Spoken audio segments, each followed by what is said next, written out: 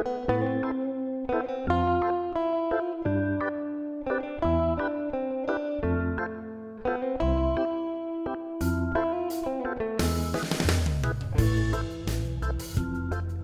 and welcome again to the BioProcess Insider Expression System, the podcast that takes you on a journey upstream and downstream to delve deeper into the world of biomanufacturing. I'm your host, Dan Stanton, and as ever you can get hold of me via my email, dan.stanton@informa.com, or via my news site, BioProcess Insider. This episode is a bit of a diversion from the nuts and bolts of bioprocessing, but in a way that's what this podcast is meant to be. My guest is Brian Caine, a stalwart in the publishing space who many of you will have met at trade shows and conferences, all suited and booted with his New Jersey patter and always at the forefront of the latest trends in the industry. For those who don't know him, Brian Caine founded BioProcess International nearly 20 years ago, and before that he led the charge at another publication focused on the life sciences space.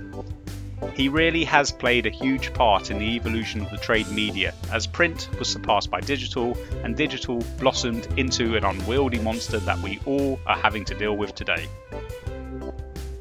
Now, for full disclosure, Brian was until recently my boss, but he left BPI last year and has branched out in various new directions. However, he still has his finger on the pulse of the bioprocess space, and in this podcast he continued to teach me a lot about the murky world of publishing, and I hope he can teach you too. So sit back and listen to Brian Caine.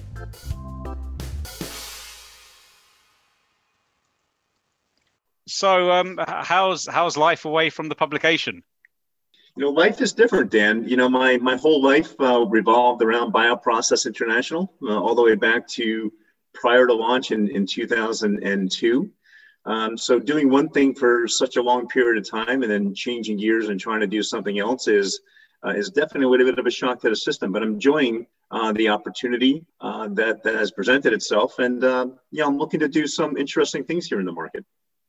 Now, Brian, as a publisher of BioProcess International and publications before that, I'm really keen to sort of tap into you here and find out what sort of what's going on as far as content goes from a sort of business to business perspective. Obviously, we've got a global pandemic that's still going on, and that's obviously changing people's views. If you could kind of summarize the importance of content up until the global pandemic, that would be a great start, I think.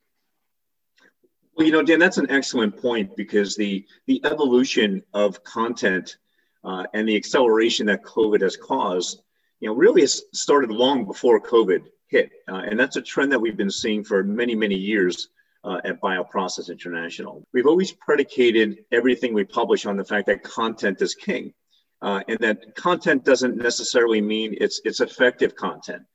There's all sorts of content that's out there, and there's a lot of noise when it comes to content. But really the key that's been in place for quite a few years now is putting out good, legitimate, applicable content that people can use in their day-to-day process, versus content that is just general out there and kind of just noise.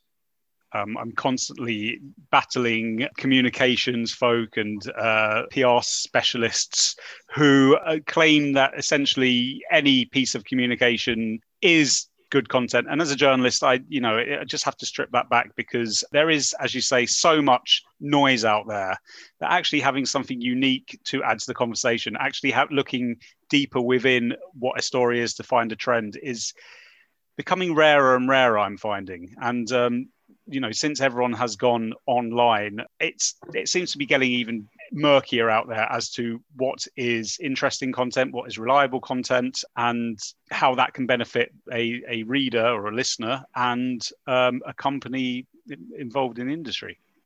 Quality content is nothing new.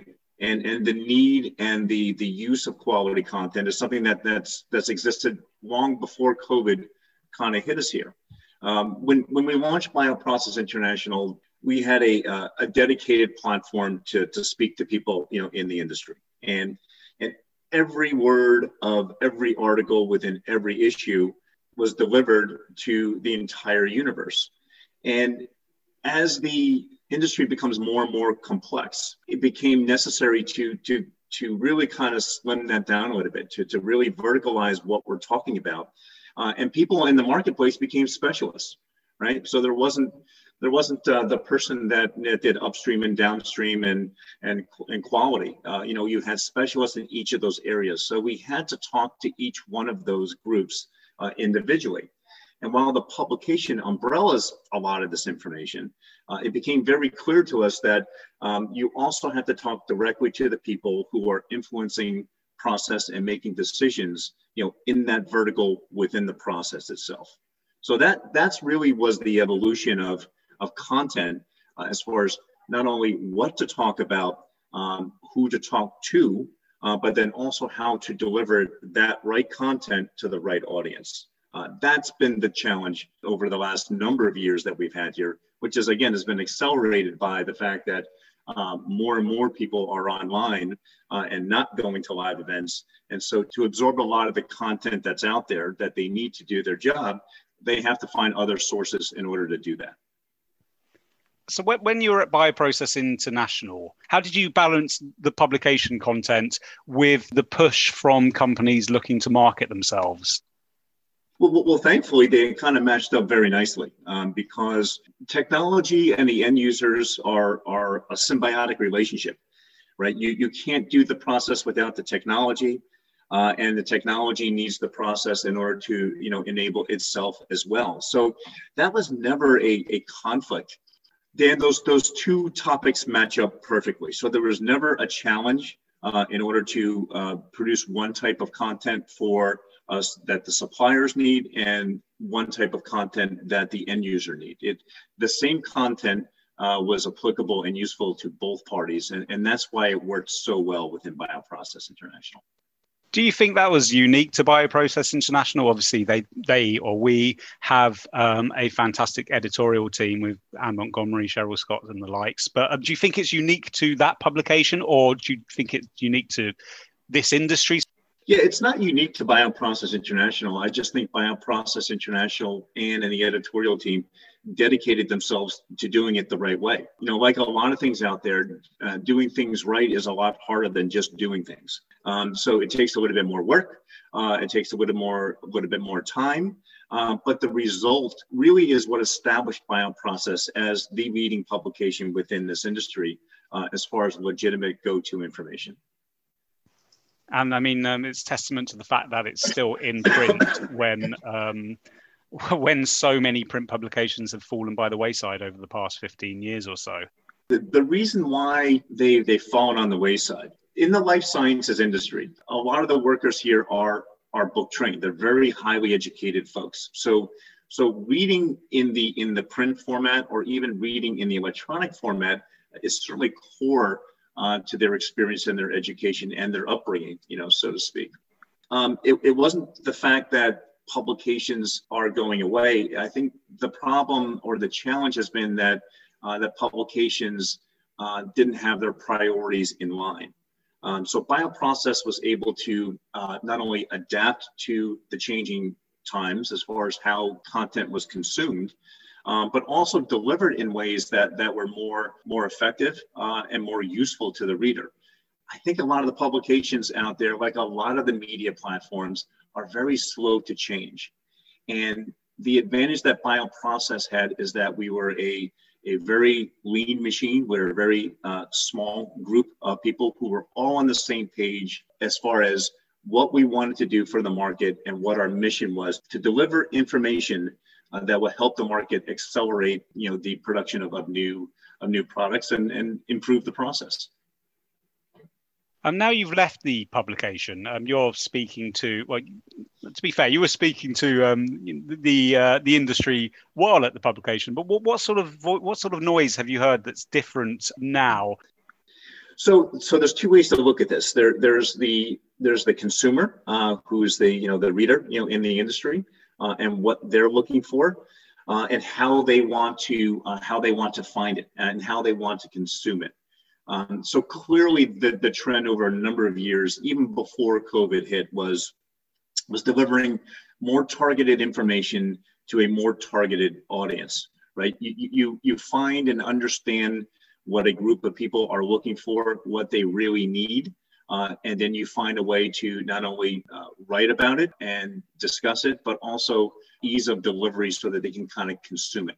So that's the point of the change in direction from a publishing perspective, is not publishing information for all, but making sure that you publish and deliver information specifically, to a group of individuals who need it the most. And so, excuse my ignorance here. Is that content marketing? The word content and the word journalist never goes well together, because I don't know. I've never met a content journalist. Sorry, poor joke there. But content marketing as an expression has become a sort of catch-all, well, across the whole B2B spectrum, which is kind of sad, but also kind of confusing. So, is that what we mean by content marketing? Not in my head. So content, really, when you're talking about the end user and the type of information that you need, you're really talking about targeted content versus content marketing, right? So what I mean by that is you're targeting content that is applicable and usable by a certain vertical within the process. And making sure that information is delivered directly to them. So that's what I mean by that's target content. But so target content. Let me work this out just so it's straight in my mind at least. So target marketing would form a part of a more general content marketing strategy. Yes. Now that's different. Absolutely. Right. Okay. So target marketing and content marketing are definitely go hand in hand. No doubt about that. And that's definitely changed in the industry as well. From a supplier or a consultant or an equipment manufacturer looking to connect with their audience in the marketplace, and their audience are their users, are their buyers, are their recommenders. That whole world has changed completely, because what used to be the 80-20 rule, right, is now the 20-80 rule, right? You don't need 80%. You don't need to reach 80% of the market in order to attain your goals. You can really do it with 20%, of the market, possibly even less to do that. So understanding the behaviors and the uses of your audience will dictate how you want to target content, from the supplier, and target market that content. And quite frankly, that's where BioProcess has really led the charge, over the last number of years on there. We've been able to understand the behaviors of our audience, who is interacting with the content, why they were interacting with the content, what other information they wanted that pertained to specific topics, and we can relate that to the supplier audience that's out there. And one of the other big changes, Dan, is that the industry relied on end users to discuss their experiences, right, within the process. On the supplier side, the sophistication of the market and of the technology, and the sophistication of the type of person who works for the suppliers has skyrocketed, over the last, decade or so. So there's as much talent and experience and knowledge on the supplier side as there is, on the end user side.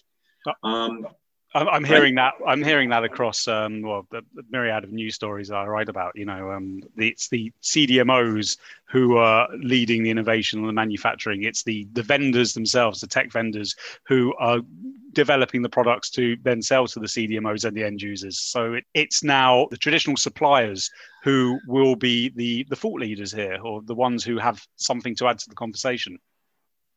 Yeah, I mean, most of the suppliers are not, commodity, folks anymore. They're personalized suppliers. Each process is again sophisticated from the standpoint that, whether it's a piece of equipment, whether it's a piece of technology, whether it's a service that's out there, it has to be personalized to that company's, specific needs that they have. So the industry's changed quite a bit from the standpoint of the content that, and I'll call them suppliers, as a bucket term, is extremely important. And you can see it with cell and gene therapy and personalized medicines, right? The technology for years that was being used was monoclonal antibody, technology. And it was just being adapted, into cell and gene therapy. There was certainly a need for the supplier portion of the industry to create the technology and to create the equipment that caters specifically to what the cell and gene industry needed. There has to be a partnership here. So it's not a 1+1 anymore. It's a 1+1 = 1. Brian, I guess since the pandemic started, there has been a lack of face-to-face events. Let's just say that lightly. But there were exceptionally large marketing budgets attached to such events for some of these suppliers, or for most of these suppliers. Are we seeing those budgets being transferred to other platforms? And does that tie into this whole content marketing thing? Or is this, is the money being thrown at content marketing just a small percentage of what was in the books for 2020 and 2021 for these marketing teams? Well, let's put it this way. When the pandemic hit last year, budgets were in place and money was available for events. As we transitioned into 2021, companies took another look at those budgets and said, you know what, we are not going to as many events as we used to in the past, so we don't need to budget that money. So the question is, do we include that money in the budget? Or do we save that money? That was a decision that companies had to make on a case-by-case basis. But the interesting part is that generally the biopharmaceutical industry is booming right now, right? So they're flush with cash. You can see a lot of the expansion that's going on, whether it's in facilities or acquisition, which will probably continue going forward. So budget is not a problem. Whether they're budgeted for content or not budgeted for content or for events, what companies are trying to understand is, how do we best adapt our strategy to what we need in order to keep feeding the machine? And the machine is new clients coming in, is brand recognition, is supporting existing clients that are out there. So the companies that relied on events as a majority of their marketing strategy are facing the challenge of, what do we do when those events are not happening, or they're not happening on the level that they used to, or even the expectation of what's going to happen when live events come back has changed. The dynamic of we still need to feed the machine hasn't changed at all. So something has to come in and fill the gap for that. Content marketing is one way that companies can showcase their expertise and get their message out directly to their audience. But let me just say this, Dan. As the world has gone online with the pandemic, and people are getting used to consuming and accessing more information online, that's becoming a very crowded field as well. So it creates a similar challenge, just like any other platform, is how does a supplier company separate itself from all the other companies that are out there who are all looking to content market and all looking to kind of target the same type of people within that vertical niche that they're looking for. That is the universal challenge that no matter what platform exists, or what's hot or what's cold, will always be in place, and that's always a challenge for companies to try and figure out how to best attack that. So Brian, just to bring up a phrase that you mentioned earlier, content is king. I've heard you mutter this over my many years of working with you. You mentioned companies waking up to the realization that content is indeed king. Those who haven't yet woken up to this, are they going to get left behind, or are they going to be missing out here if they just sort of hang on waiting for, the world to revert to how it was in 2019? Yeah, I think that if the smaller companies who maybe haven't as much experience in content marketing don't get on board, the gap between the have and the have-nots, I think, is going to increase quite a bit. But let me go back to content marketing. When I say content is king, not all content is king. Good applicable content is king, right? So there's a big difference out there between producing content that doesn't make an impression or that is too commercial in its nature, and then content that is actually useful and applicable, for your end user. The purpose of content is kind of twofold. It's not only to educate the market on specific aspects of the industry, but the second key there is really showcasing your expertise, your knowledge, as a supplier or provider to the marketplace, right? That it doesn't matter if you're a large company or a small company. If you have good technology, if you have good expertise, and you can communicate that through your content, then you're going to reach a much broader audience, and a smaller company will be able to compete with the larger companies, and the larger companies will showcase that even though they're big, they can still work with the individual partners that are out there. So it's no longer who has the largest stand at an exhibition hall. And there's a couple of things I just want to digest there, Brian. The first thing you said, it kind of alludes to the fact that companies need to have something to say, something to add to the conversation. So it's not just more faff or PR or spin. It has to be something of use to the industry. The other thing that I think you may have been alluding to or hinting at is they've got to have the right platform to shout it out there. I'm suggesting you still need the right platform, the right editors to sort of curate that sort of content and to make sure it's put in the right place and gets out to the right audiences. Is that fair to say? Oh, that's 100%, Dan. And quite frankly, again, that's something that's been accelerated over the past year, and that's something that we've established a new benchmark going forward of what needs to happen out there. But that's always been the case, is that you have to put out good content.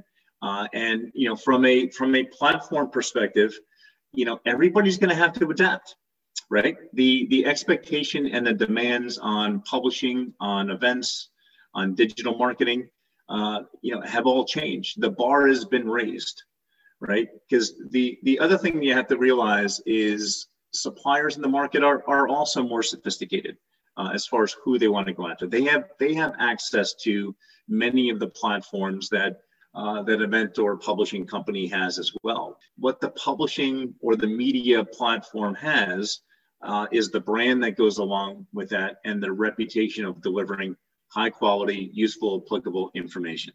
As long as they continue to do that, as long as they adapt to the changes in the marketplace and understand that companies don't have to utilize them in order to reach their market, then they'll be fine. If they choose not to adapt and to stay, in their corner here, the market will continue to move forward without them. When we launched BioProcess International, it's one of the core reasons we did that. We saw the changes, in the marketplace. We saw that the industry went from vertical publications into a process, and that's what led to the creation of BioProcess International. And quite frankly, that allowed BioProcess to establish itself in the market and to quickly become, the leading publication and platform within the market as well. Platforms today have to do the same thing. If they stick to what was pre-pandemic, they're going to suffer the same consequences. Is the fact that they're going to become irrelevant in a lot of ways, or they're going to be marginalized from the fact that there are going to be other capabilities and other access points for people to communicate in the marketplace. You have to stay viable in the marketplace. You have to perform a function of connecting the content to the users in order to be viable. One last question for you, Brian. The role of communications companies. I've seen a number of news sites and websites completely destroyed by advertorial content, self-aggrandizing fake news, shall we say, that has been pushed out by communications companies to the detriment of actual news and thought-leading pieces. Yeah, how do communications companies need to work with the suppliers and the thought leaders in order that their content is relevant and put out on the right platforms? Well, it goes back to the same premise, Dan, that while content is king, good content is king. Applicable content is king. And in this day and age where the end user is very sophisticated, they're much more educated, they're much more knowledgeable about the process, they're much more knowledgeable about what they need and what their shortcomings are. It's the obligation of the media platforms and the partnership with the supplier side of it to produce the content that actually delivers information that is useful and applicable. Using content to sell your capabilities really is archaic, right? Using content to express your expertise and your knowledge and how to use that within the industry, that really is the future going forward. Companies need to understand that in order to sell, you don't always need to be selling. So education is really the cornerstone of what will propel this industry going forward and will help every company, no matter what size they are, to really establish themselves in the marketplace. And with the media platforms that are out there, it's critical that they find the balance between those two. Supplier-based content, end user-based content all belong together. And when it works well together, they all tell the same story. How do I do things better? How do I improve my process? How do I make more efficiencies, so that we can deliver better drugs more quickly, to a broader audience that's out there. That's the key to the whole thing. I think people understand that, Dan. I do, but I think human tendency is to kind of take the easy path forward. And like BioProcess, the good stuff is harder than the easy stuff. So my recommendation for people in the industry is don't focus on the easy stuff because you're wasting your time. Focus on the harder stuff, make the investment, and you'll reap the reward of that going forward. Brian Caine, it is always a pleasure speaking with you. Thank you so much. Dan, you're the man. Take care.